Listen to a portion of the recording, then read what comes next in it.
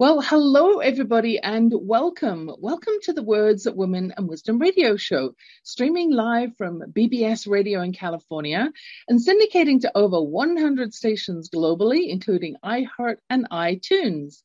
I am delighted today to be joined by not just one guest, as usual, but two guests who are working together to make a significant impact on the stress in people's lives. And I'm going to be sharing a little bit more with my audience, with you all, around how this transformative approach works. So, hello, Michelle. How do I pronounce your last name, Michelle? Michelle Huser? Yeah, Huser, that's correct. Michelle Huser. And also talking with Dr. Ghazala Radwi. Hello, welcome today.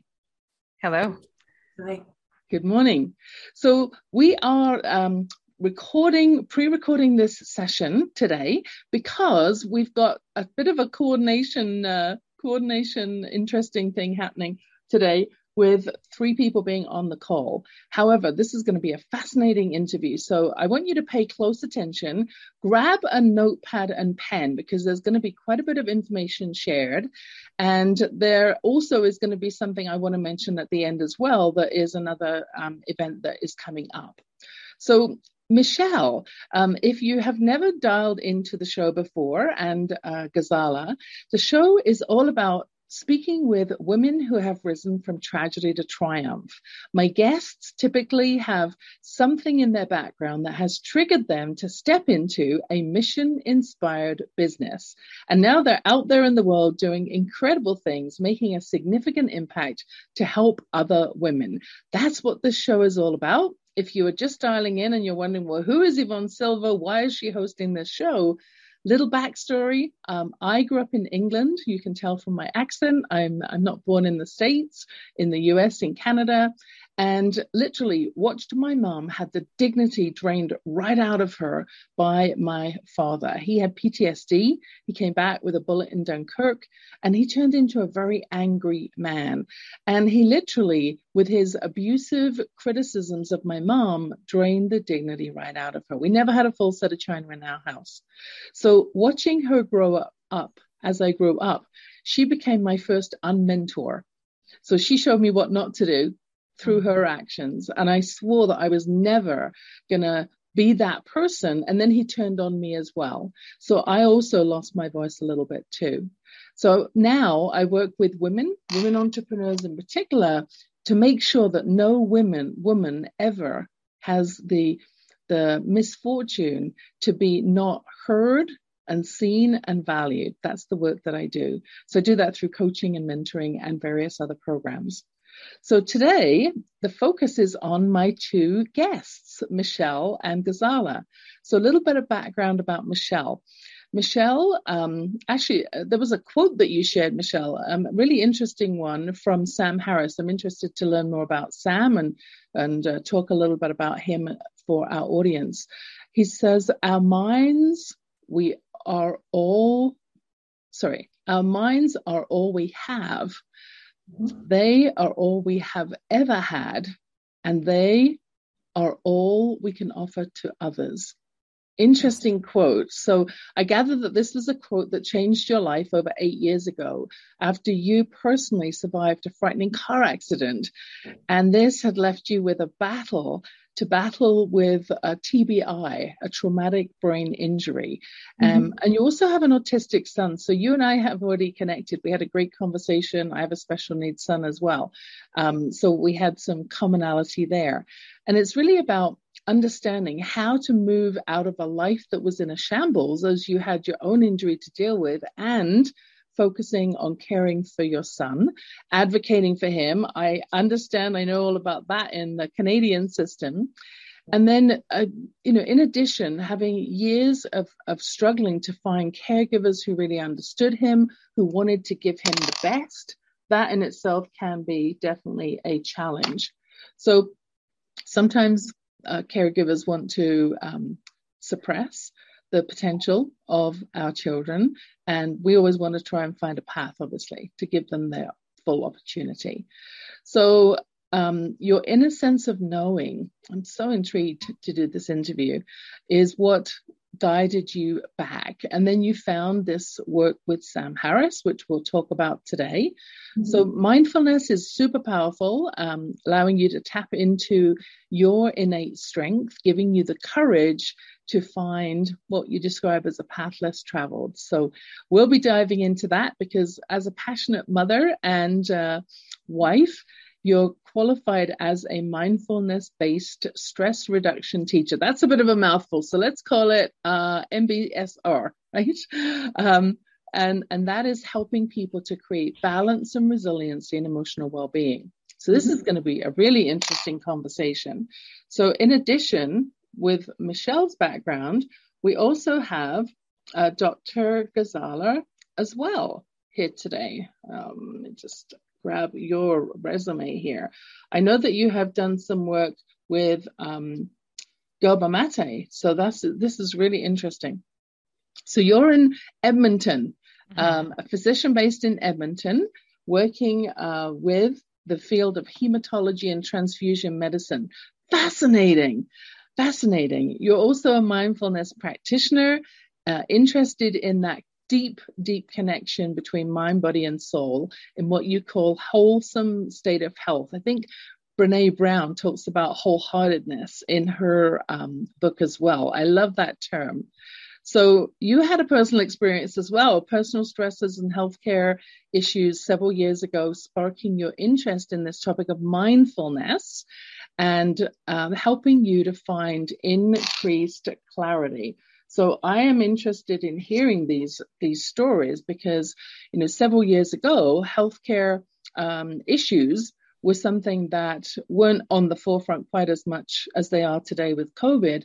And yet I think that there is so much more stress in the world with all of the uncertainty.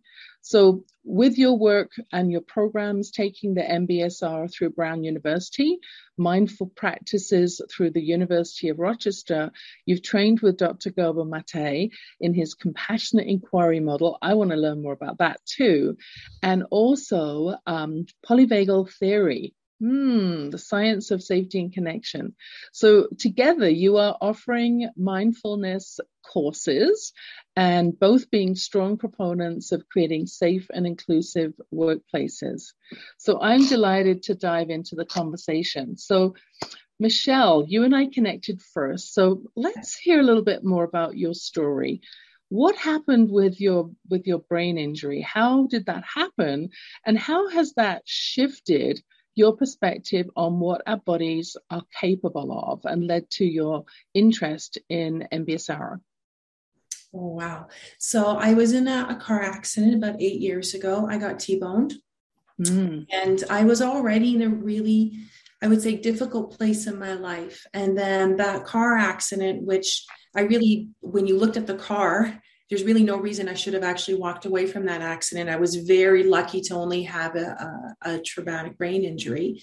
Wow. It took me almost a year to heal. And in that year, most of the treatments that I had tried that were more conventional just didn't work. And I was told that I was going to have to live with this brain injury the rest of my life. Mm-hmm. And I realized I can't do that because I have a son and I have an autistic son, and he was descending into what now we look back upon as the worst part of his autism until we found a treatment that was effective for him. So what I realized, I came across Sam Harris's work first on meditation and mindfulness. And when I read that quote, I thought it landed so deeply with me because I'm like, it's my mind, it's my brain that isn't working. And I need to find a way to bring it back to a state of health, not just for me, but for my son. So that put me on the path of meditation. And what I realized is, and I'm sure Ghazala can talk more about this too, is the amazing capacity for our bodies to heal when we get in touch with it. When we learn to separate the symptoms from who you really are, and then you can strip away all that noise, a path opens up for you where you're like, oh, I see the path forward. This is the treatment I need. And I found a treatment that was very effective for my brain injury. I used light therapy, which again is not well known, but highly effective. And then that put me on a path to start searching for my son, to say, okay, I did this for me. Now what can I do for him to find that maybe that path less traveled? And I found that mindfulness and meditation gave me the skills to do that, because it strips away all the noise from your mind and from what other people are telling you, so that you can tune in to your inner sense of knowing is what, when I think back on those times, that was really asserting itself. Yeah. There's a path here. I think it's so interesting, Michelle, because when we have an episode like that, we have to quieten down. It's like the universe is sort of, knocking with a 2x4 to say, stop, what you're doing is not working. There is a better way. And let me help find that better way with you. And I was on a call yesterday with a gal who's going through a cancer treatment, and we kind of chuckled about her pole time, where she's literally receiving her meds, and it may be 5 or 6 hours that she is connected to a pole. She can't just start doing a lot of other things, but it really does open up the space that's so important for us to step into a better version of ourselves, because usually our lives are so busy, especially if we have a child that has medical challenges and specialists and doctor appointments and all of those things. I hear you, Michelle. I feel your pain. Mm-hmm. We don't give ourselves the space often enough until it's presented to us. And Dr. Ghazala, did you have a similar kind of experience that led you to this work? So first of all, I am thrilled to be here in conversation with both of you, and I have so much that I already relate with, and it's such a rich conversation. So the part where the universe gives you these forced pauses, right? I have learned that the hard way, is that either you're a willing participant and you kind of slow down, or there will be a forced pause.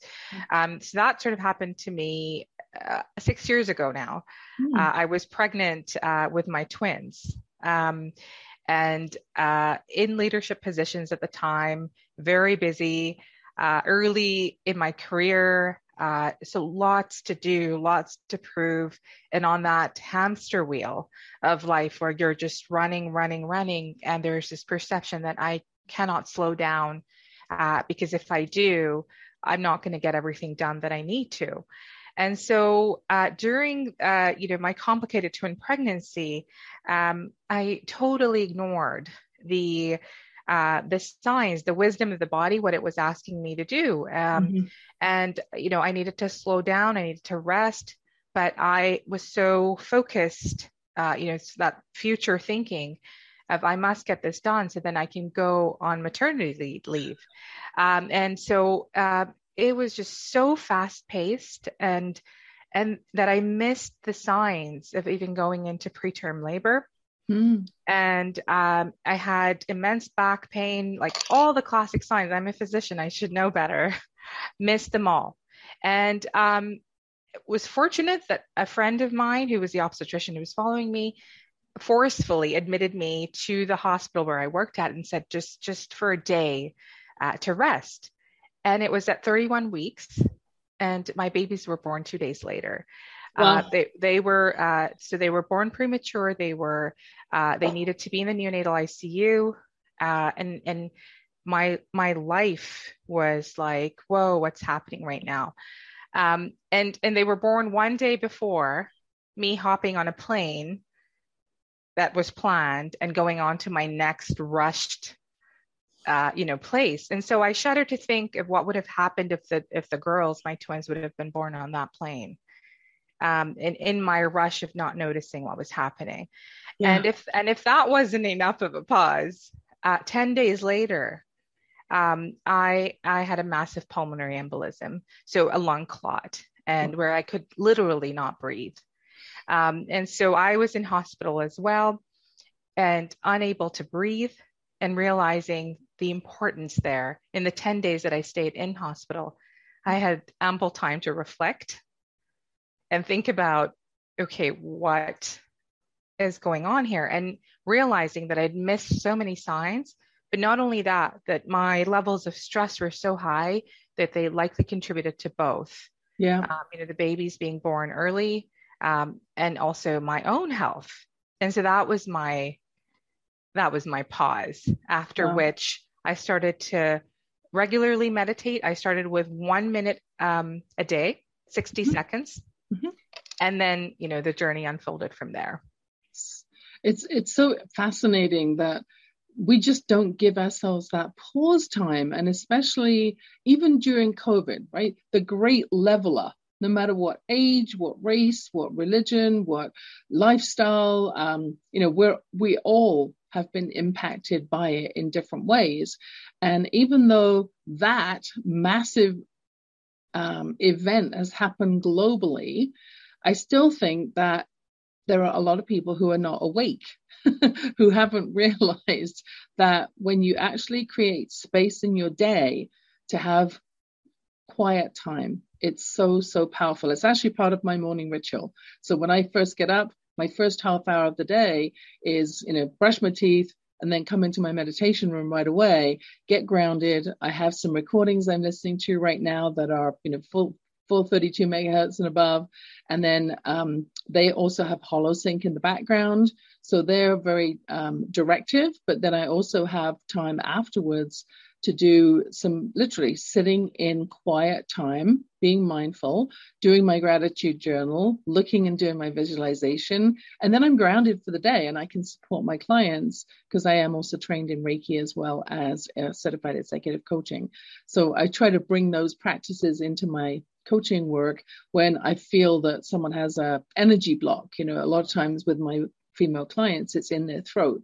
So how do we release that block? How do we get them connected again to their root, etc.? But mindfulness, such an important topic, because when our lives are so busy, ladies, think about this. When you go into your closet in the morning, can you actually see what you have to wear? Or is it so jam-packed full of clothing that you can't even see what's in there?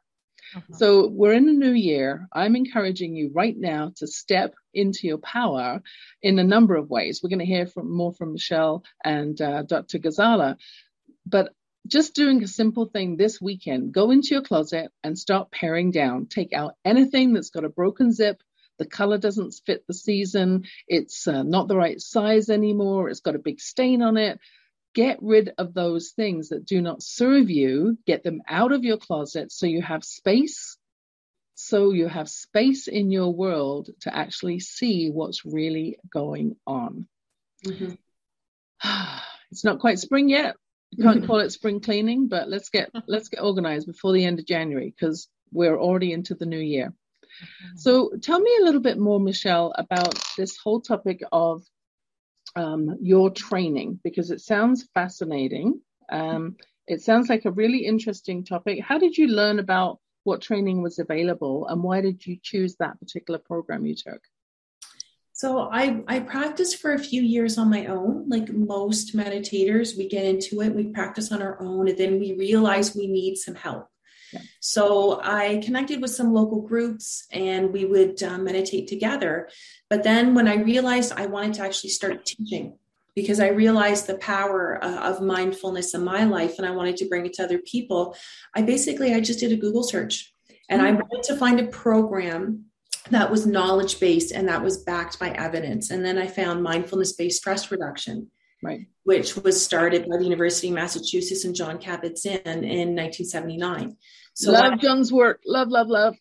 And when I found that, I knew, I'm like, this is the program. It's a fairly extensive training program that both Ghazala and I, that's how we met in the training program, because it goes over several years versus a lot of meditation programs. It's maybe a weekend or a few months. This is very in-depth. And for somebody, I love neuroscience. I love books. I love knowledge. I love understanding how the brain works. Because for me, that was when I could unravel that puzzle. I'm like, that's why my mind does this. And then I could start connecting it to my body. And that's why I love John's work, because it's so encompassing. Yeah. When I was writing my best-selling book, Words, Women, and Wisdom, The Modern Art of Confident Conversations, there's some references in there to some of the world's greatest teachers, including a little bit about David Rock's work as well. And there's an interesting study you may have run across. Listeners, you'll find this really intriguing. It was actually part of an article called The Neuroscience of Leadership. And it taught about a study that was done. Bain Kopelman is the name of the study, where they actually had managers trained on how to be more efficient. When they measured their success, they measured the efficiency uptick as being 26%. But when they 28%, when they added on coaching afterwards to help them integrate the new learnings, the efficiency went up to 88%. So a huge uptick from literally a 60% uptick when you added coaching on. So I think that any of the programs where we take a little piece and then there's an opportunity to continue being in touch with the facilitator or the instructor, or to be coached and integrate it into your lifestyle, that's when we see the biggest difference. So I'm thrilled that it wasn't just a weekend course. My certification in coaching wasn't a weekend course. It was like 6 months of intensive, 245 hours of training.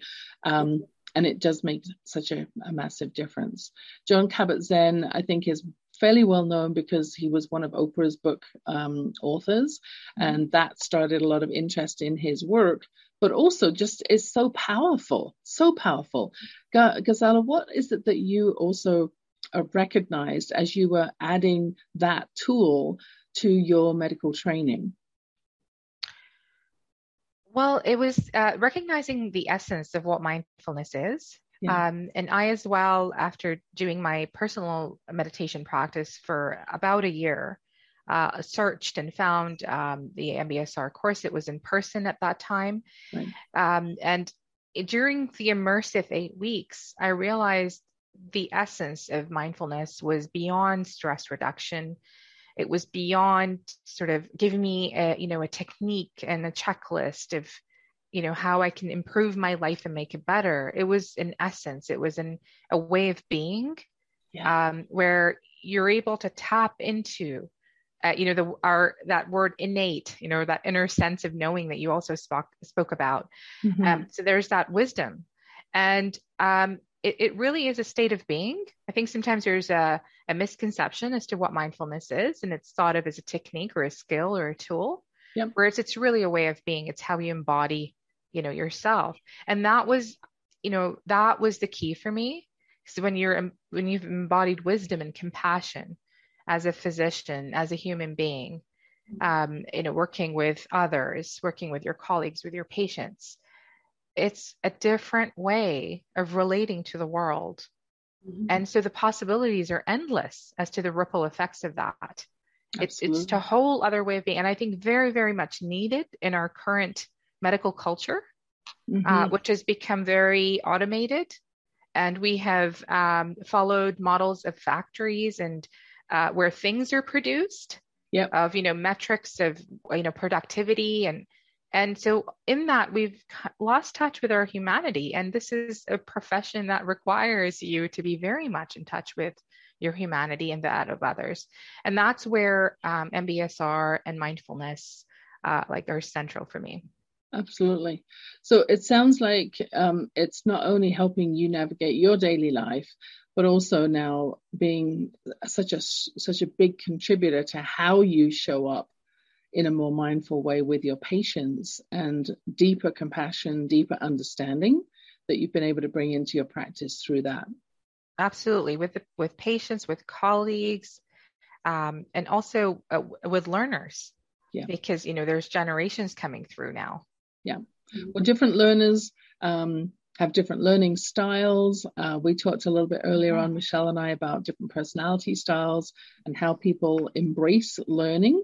And that's something that, when you are concentrating on the beingness, right, the wholeheartedness of what it is that you're teaching, a lot of times it's not even in the language you use or the specific words or techniques. It's the essence of the teacher and how they show up, how they communicate what the art is of that particular topic, that particular lesson.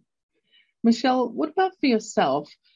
How does mindfulness or the lack of it impact people's health and well-being, do you think? Oh, that's a big question. Well, there's research out there showing that up to 70% of family doctors' visits, one of the underlying issues is stress. Mm-hmm. We're not in touch with ourselves and our bodies. It can lead to a whole host of health challenges. Yeah. And people just not being in touch with themselves and their patterns. Because that's one thing that mindfulness and MBSR really shows us. How do we react in the moment? And what are those patterns? Because we have habitual ways of being and reacting that very often we think are spontaneous. But then when you can sit down in a quiet space and start to examine it, you can see where you're like, oh, that's a pattern reasserting itself. Maybe I eat because I'm feeling emotional.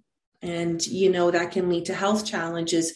So that's where the lack of it, so many of us are not interacting from who we really are. We're reacting from our patterns. That's beautiful. I love that.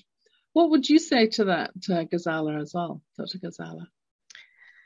As Michelle said, so much to be said there, but I would start with, even just really simple things. When we are rushing through life, on autopilot, the chances that you're going to bump into something and bruise yourself, you're going to trip over something, you're going to rear end someone when you're, driving out, you're going to miss something that is right there in front of you, but you were not seeing it. So, that's just some really, practical examples of how it can affect your physical health. And then from within, our bodies have this incredible wisdom in them of homeostasis, which means, a state of equilibrium, of recalibrating, of finding that inner, regeneration. The body is doing that all the time. But when we're in a state of chronic stress, chronic or acute stress, then that inner recalibration, regeneration is out of balance. And so the effects of that are so many on practically every system of the body. And that's where mindfulness is tapping into your body's innate wisdom. It knows how to recalibrate, regenerate, and do so many of these things. If only we would get out of our own way and and flow into life, right? And so that really is what it's about. And it's been linked. I mean, MBSR is helpful for so many things, anxiety, depression, and so many physical conditions as well. Pain, and numerous. There's numerous programs out there in terms of where mindfulness is. A helpful, the MBSR, is a helpful program alongside whatever else, is being offered, whatever treatments, whatever medications. So an adjunct, and to really enhance that body's ability to do what it needs to do. Right. So Michelle, why do you think that it's become so much more popular in the last 10 years? I mean, it started that it was more, if you were in the yoga studio, that you'd be, hearing the term mindfulness, and yet that's been creeping more and more into the corporate arena as well. What do you think shifted in the last 10 years to put the focus on that, more interest in it? I think people sense. I think all of us have that sense of knowing. And I think as a society, we're starting to realize something is off with how we're living and how we're interacting with each other. And I think that's why you're seeing yoga studios, MBSR, mindfulness, because people we know what we need. We really do. And I think that voice is getting louder and louder. And people are saying, like what Ghazala talked about, being on that hamster wheel.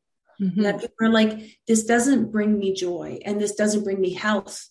And that they're starting to feel that message, and they're starting to honor that message to say, I need to go do something for myself, and that's okay. Yeah. Joy is such a powerful word. Joy, enjoy. It's one of the questions in one of my programs too, is, what is it? Like literally, list 10 things. What is it that brings you the most joy? And it's an area that, having been through burnout myself, we didn't talk about this before, but about 7 years ago, the reason that happened was because I was actually serving the wrong clients. I was serving male clients. I remember very clearly being in the boardroom, delivering a report that was actually a report summary of a harassment investigation, because I have an HR, 20 years of HR before going into coaching in the last 10 years. So I had done this harassment investigation, and I remember the VP looking at my report, very quickly looking at my summary, slapping the cover shut and saying, well, that's great. Thank you very much for doing this. However, we've decided we're going to go in this direction. And it was completely different than what I had recommended in my report, which was something to do, without breaking any confidences, telling any company names, was something around something that you could not coach a manager not to do, because it was a values-based choice they were making. So I felt like I literally got kicked in the stomach. I mean, I'd worked so hard on that report and put other client work aside to deliver it urgently because it was needed urgently. And yet it just felt like the wrong move. And I ended up taking 3 months off. I chose to step into the space of emptiness and not be so busy with my clients that I couldn't see what I really needed. And that emptiness, that in itself I found stressful initially, just to be able to slow down and have a whiteboard that was actually literally a blank face. Instead of a vision board, a busy one that I usually have, it was like a blank space, and I couldn't figure out what I was going to put on the vision board. For 6 weeks of staring at nothing was hard. It is hard to slow down, isn't it? Yes. Yes. And yet it led me in a completely new direction, focusing much more, coming back to my center, supporting women entrepreneurs, and in particular, mission-inspired entrepreneurs, which is why I'm so glad to have this conversation today, because the work that you're doing, it's so impactful. So I know that I want to hear more, particularly towards the end. If you've got your pen and paper out, I'd like to encourage something special coming out of this. But can you just share a little bit about what would a mindfulness session look like for someone who's never done that kind of training? If they were interested to, take a class with you or dive into it a little bit, what would that include? Well, if in terms of the MBSR lens, so we'll address this through an MBSR class. So it's a combination of mindfulness and meditation exercises. Okay. You'll come in, you'll have your teacher or guidance person who's guiding you. You come in, we do some meditation exercises, but a big part of that, we talk about our experiences. So then you learn how to meditate, but then there's a lot of class dialogue. Right. Because we find that that's how people learn, especially adults. They learn by doing and then sharing. Yep. And then the MBSR facilitator will very often have a short topic where they'll talk about usually stress physiology, perception, right? I thought that you had pointed something very interesting when you were talking about, I stared at a whiteboard for 6 weeks and the perception that was so difficult, but that when that dissolved, the path opened up for you. Yeah. Right. So we spend a fair amount of time dialoguing and speaking about these things so that people have a nice balance between, it's not an hour and a half of meditation. Right. You had to meditate and then we talk about it and then we share our experiences. Powerful. The whole topic, I said, mindfulness, John Kabat-Zinn, I know that he has quite a bit of work out there that you're referencing. But I'm also curious about, how it can help not just individuals. I mean, you and I, Michelle, have, we both have children that have extra needs. They're super special, right? But I think that even though we've both become very aware of, tapping into our bodies, tapping into our energy, that whole, the holistic approach to living in life, not everybody is at that level yet. They haven't had the 2x4 from the universe yet. So I'm curious, how can mindfulness not only help individuals, do you think, and maybe this is a comment or a question for Dr. Ghazala, how can it help society as a whole? Thanks for asking that question. That is such an important question. And I think it speaks to some of the misconceptions out there about mindfulness, as it being an individual activity of sort of self-indulgence, zoning out, and just living in a bubble. And it really isn't. It really is.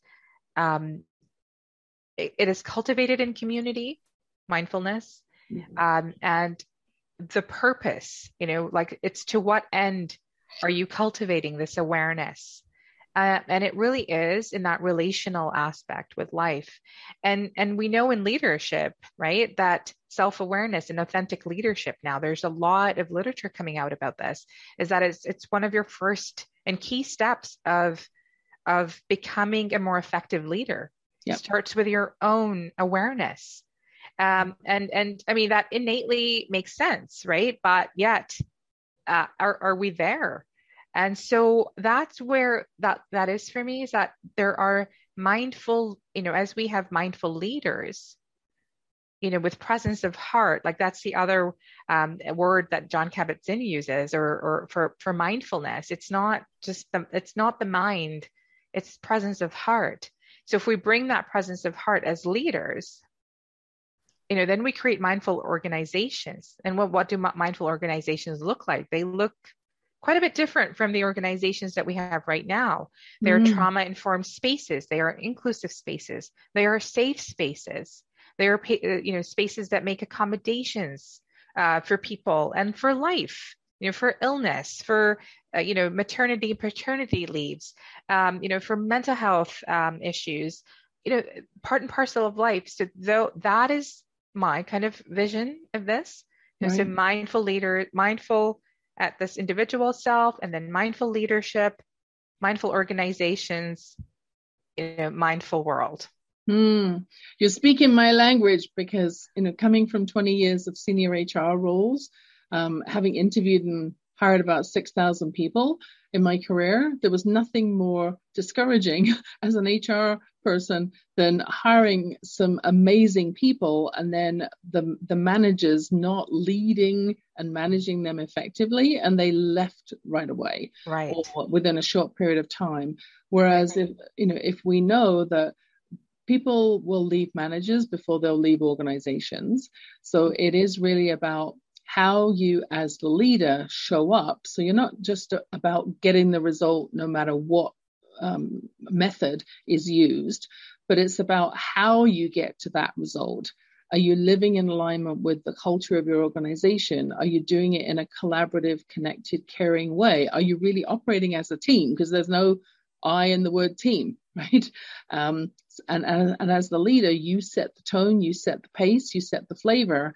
And when people deviate too far from the path, it's your role to bring them back on track. So I'm excited to hear that this kind of work is now getting more into the mainstream and getting more into corporations. So if you're listening to this radio show and you're thinking, wow, I want to know more, what is the best way for them to get to know more about what's possible for culture shift with more mindfulness inside organizations? Because I think that's super powerful. We could do a lot more work and have a lot bigger impact by working with leaders and corporate groups. Well, we have an event, a free event that we're offering on February 12th at 10 a.m. Mountain Time. Okay. So that's a 90-minute session where it's sort of a brief, a taste of things to come. It is about what the MBSR program is, but also how it can be used to enhance what everything we just talked about, including culture and system changes. Because culture and system changes are they're not objects; they are created by people. Yeah. Right. So that's where the power is. Excellent. So that's coming up February 2nd. And what time did you say? February 12th. Sorry, February 12th? At 10 a.m. Mountain Time. 10 a.m. Mountain Time. And it's via Zoom. It's a virtual session, right? It is a virtual session. Great. So make a note of that. Make sure that you tap into that. It's a complimentary session to give you more information on what's possible using mindfulness. And particularly, I love the idea of more leaders attending this session to really take it from being something that, could be considered a bit of a woo-woo topic into something that has a direct, specific, measurable impact, because that's what we want in organizations. And I think right now there is, there's been so many people disconnected from their organization. They're working from home. They're not feeling the energy of the team as much. That is partly stressful. And then the thought of, having to come back to work and having to come into the office for those who've been enjoying working from home is equally stressful. So, Michelle, what else can you add on this whole topic of taking the training and the direct benefit that people would receive by diving into this? Well, I think it goes a lot to what Ghazala said, building mindful organizations and mindful systems. But I think the core and the heart of MBSR is it puts you in touch with you, because people, what a little known fact is we co-regulate as human beings. So we're often given this message, and especially in our generation, Yvonne, pull yourself up. Yeah. Pull yourself up together, right? And we miss that we actually regulate as a group. So as a leader, if you are not well regulated, and I find a lot of leaders mistake regulation for the appearance. So they appear calm, but they're not calm, and their central nervous systems are dysregulated, and they think that no one else knows it. But people, we sense it. You have those gut feelings. There's something there. Yep. So it helps cultivate that groundedness that you spoke about that you do every morning. So if you can be a grounded leader, you can be a mindful leader. And that's something that for Ghazala and I is very important. So we are offering to the first 4 female leaders who sign up for our course, free tuition and a free scholarship. So that they can enjoy the MBSR course, the full 8-week course, and then take those teachings into their workplace for not only women, but their entire workforce, but especially for women, because one of the most important things that I've learned through my mindfulness journey is boundaries. So many women, we still struggle with boundaries, and that evolves naturally through a mindfulness practice so that then they can pass that information along. So we're pleased to offer those first 4 scholarships. Wow. Did you hear that? Did you hear that, audience members? 4 scholarships. So if you want to be one of the first ones to take advantage of that generous offer, that is phenomenal, to have a complimentary opportunity to step into the course. Wow, what a gift that is. How do people how do they get in touch with you? How do they book that, Michelle?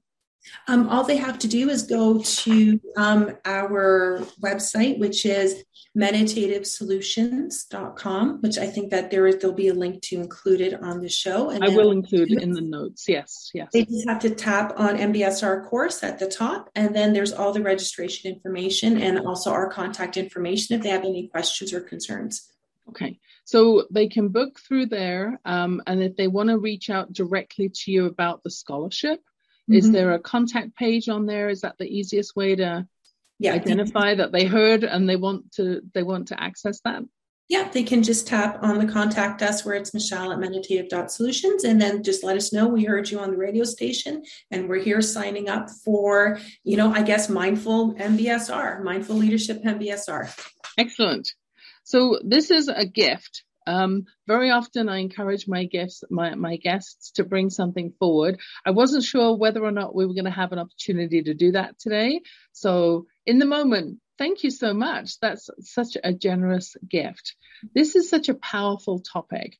This topic of being still. And Michelle, you talked a little bit about it earlier. I very often use an analogy with my clients of, if you imagine that you're standing in a pond, right? And as soon as you start stepping into action and you're being really busy, you're kicking up a ton of mud from the bottom of the pond. And when you have all that mud in the water, you just can't see. You can't see what's really going on. But if you stand stock still, let the water settle, it's amazing what clarity you actually have. And this is one of the simplest ways of explaining in my world, when I've explained to my clients about the importance of taking time for themselves to get grounded, especially as women. Wives, mothers, we support so many other people. We cannot give from an empty place. If we're not rock solid in our own energy first for the day, then how can we support all of the other things that need to happen during the day? Super powerful. Yeah. How else would you align the work that you're doing with being a female leader in particular? Dr. Ghazala, maybe? So before I answer that, just a really, I think, a crucial point as well about the stillness is that what we also explore in our MBSR program is what are your personal reasons for being unable to be still? Yes. There is a reason that you are on that hamster wheel, and some of it is what you are trying to achieve, and some of it what you are avoiding.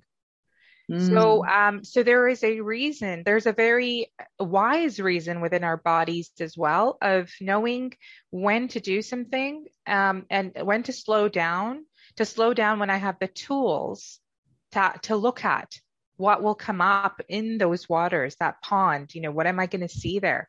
Yeah. And so sometimes that inner wisdom is there's a reason it's keeping you busy and distracted. And so we also look at that. And I did want to point that out because I know, from our experience of teaching and of doing this ourselves, people will sometimes be discouraged because they will tell you, I am not able to, I can't, I don't know how to. And that all is welcome. Please do come. So you don't need any particular meditation experience, and you don't have to know how to be still before you come to this program, because we look at that. That is exactly what we do. So I just wanted to point that out. And then I think your question was how this work pertains to leadership, especially as women. Yeah. That's a really interesting question. For me, the part where it's been super helpful has been the compassion part. With the mindfulness, there has been also self-compassion. And we know from Kristen Neff's work that there's the tender self-compassion, but there's also the fierce self-compassion. And the fierce self-compassion is stepping into your own worth, knowing it, and then speaking from that place of authenticity, and knowing that as a woman, when you find your voice, it may be judged, you may be shut down, you may be labeled, because these are patterns, these are stereotypes that we're breaking. Right. So I think that is part and parcel of this mindfulness work. It has been for me, the increasing self-awareness, but also the cultivation of compassion towards myself and others in being authentic and bringing my voice forward. And then that is the key to then, the changes as a leader. Yeah, I see that a lot in my work as well. My Flourish program really dives into, if you started a business and you want to flourish more in your business, let's go back to the roots of why did you start this business and how has it compared to the reality versus where you thought you were going to be at, and what's different. But also deeply looking at why is it that you have this unique DNA that creates the opportunity for you to be the only one who can serve in that way to deliver that product, that service, that offering, and really looking at the value, whether you are in business for yourself and being able to articulate your value. A very simple approach I wrote about in my best-selling book, Words, Women and Wisdom, The Modern Art of Confident Conversations, is how to have that conversation where you're talking about your accomplishments, but you're not doing it in a way that feels icky and feels like bragging, because women generally don't like that. We don't like that feeling. So if you're clearly stating, what you did, when you did it, why you did it, what the impact was, and what were the measurable results, it's a very easy way to just speak the truth. This is what I did. It's not bragging. It's clearly showing this is what the problem was. This is how I responded to it. And now this is the outcome. This is where we're at. Where do we go from here? And it just takes it to a more structured approach that a lot of women have found really helpful when they have that, what, when, why, where, how kind of concept. So there's a lot of value, I think, in what you're sharing today. particularly about the concepts, but also about, the bigger play, that this could have a much bigger ripple effect. And particularly now, because there are so many people that are in organizations. There are people who are not working, who are homeschooling and parenting, who have a lot of stress in their life and have been running so hard, they haven't given themselves the grace until, I say, the universal 2x4 comes along. In your case, Michelle, it was an accident, but we don't give ourselves that grace to take the time we need to have the clarity and to have the groundedness and really connect in. And I have had clients where they're so busy running that it does make me question and dig into, what is it that you're avoiding by doing all that activity? What is the unhealed? What is the unintegrated energy that needs to really connect in your body in order for you to come from a place of wholeness? Yeah. So Michelle, what have you learned as you've looked at this with that lens of, how you show up as a female entrepreneur? What are your biggest lessons? I think what you just said just really hit with me, unhealed. And that if you want to lead and you want to create something, you want to do it from a place where you're doing it because it's your mission, it's your calling, not because you're running from something. Right. You're running towards something bigger and greater.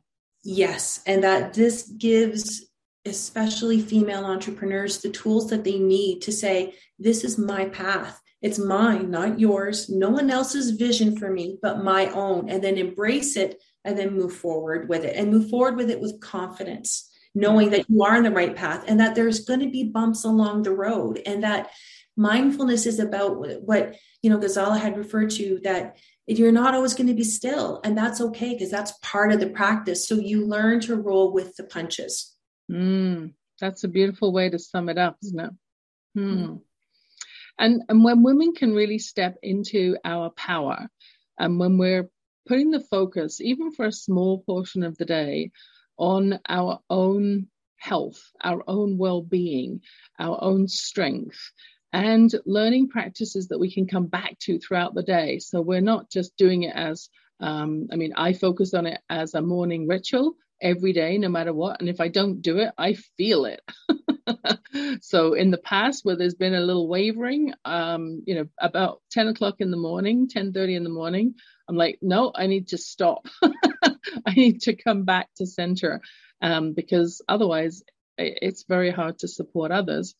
That journey, though, I think is so impactful when both of you have had a experience that was significant, traumatic, and could have very easily set you on a different path had you not had these tools to dive into and really learn about. And it's beautiful that you're now bringing that into the arena of teaching so that everybody can have more accessibility for the work that you're doing. That's just beautiful. Any last thoughts on this whole topic of leadership, women, meditation, how mindfulness can really strengthen what we bring, not just to our own lives, but to the lives of others? I'd like to share that, we talk about these sort of training programs and morning rituals, and all of those things are very, very important. And also that mindfulness is in the daily details of what we may look at as the ordinary. So in your morning cup of coffee, and actually sipping it, tasting it, smelling it, the joys of living, because life is, is it all just striving, or is there an enjoyment of the simple pleasures? And that is mindfulness as well. Yeah. And that when we are able to have those joys, as you said, joy is such a powerful word, right? That then, all the things that you mentioned, leadership, system changes, they come from that place, that full place of love and joy, and that just looks really different. So mindfulness is our way of being, and it's in the ordinary details of life. It's so true. And I can directly relate to your comment, because after that experience I shared of burning out, I went searching for joy. And I know that sounds to you both educated in this field, it sounds crazy, but I went looking for joy. Like, how can I have more joy in my life? And it was only when I stopped running in circles that I realized that it was actually all around me all the time. It was in those smaller moments. It was looking up and seeing, a blue sky with an airplane with a tail, and knowing that somebody was going somewhere exotic or was just getting away and having some time for themselves, watching the sunrise in the morning and really appreciating that. It doesn't take miracles. It's those small moments and being present to them. Yes. Yes. Beautiful. Michelle, any additional thoughts? No, I totally agree, because when you were talking about that, it reminded me of when my son was younger, and sometimes I had the perception the entire day was horrible. But then when I started to meditate, I realized there was hard parts during the day, but there was also some beautiful moments too. Yeah. And I thought when you talked about those small moments, people underestimate their power. And mindfulness, it's amazing when you can tune into those small moments, how healing and nourishing they are, and how they can get you through sometimes some things you thought you could never walk through. But those small moments are really, they're the gold. Yeah, they are. And in this day and age, I think it's really important to take time to understand and appreciate the perspective of others, excuse me, to be more caring, more appreciative, more understanding, acknowledging that, we're all going through COVID together. Everyone's coping with it, dealing with it, managing it in a different way, and being kind to ourselves. I think we need that. In this show, we mentioned earlier, if you didn't quite have your pen ready or you were dialing in halfway through the show, we mentioned that there was a gift. Michelle and Dr. Ghazala have kindly gifted 4 scholarships to the first 4 people that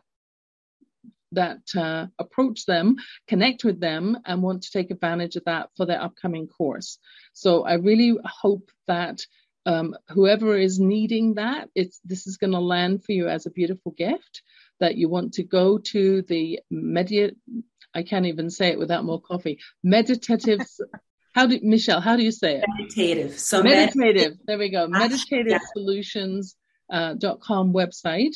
I'll put that in the show notes. Connect through the Connect page with Michelle or Dr. Ghazala and enroll in this. If you are a corporate leader listening to this, consider how you could make such a bigger impact with your staff if you were a leader showing up with this kind of training yourself, and what impact that could actually give for your team as well, and bringing something like the powerful gift of mindfulness into your corporate culture. It really is a gift. So I want to thank you both for joining me today as we wrap up. And it's been interesting. If you'd like to keep in touch with Michelle and Dr. Ghazala, you know how to do that now through their website. And if you'd like to stay in touch with me or learn more about the next thing I have coming up, actually on February the 2nd, I'm stepping into a conversation that's actually about closing more sales. And we do that not through looking at objections, but looking at the people that you're connecting with, how to have a deep connection of know, like, and trust quickly. And that might be an interesting session. You can find out more about that connecting with me on LinkedIn, Yvonne E.L. Silva. Thank you for joining me today, ladies, and being on the BBS radio show. This has been fascinating. I'm going to certainly be pulling out some more of my books around this work. And I really encourage everyone to take a breath, appreciate and be joyful about the small moments in your life that make up that important day for you, and enjoying your best life so that you can also be in service to others. Thank you, ladies, for joining me today. Have a beautiful day, everybody. Thank you so much. Thank you, Yvonne. It's been an absolute pleasure. Thank you. And we will talk again soon. Bye for now, everybody.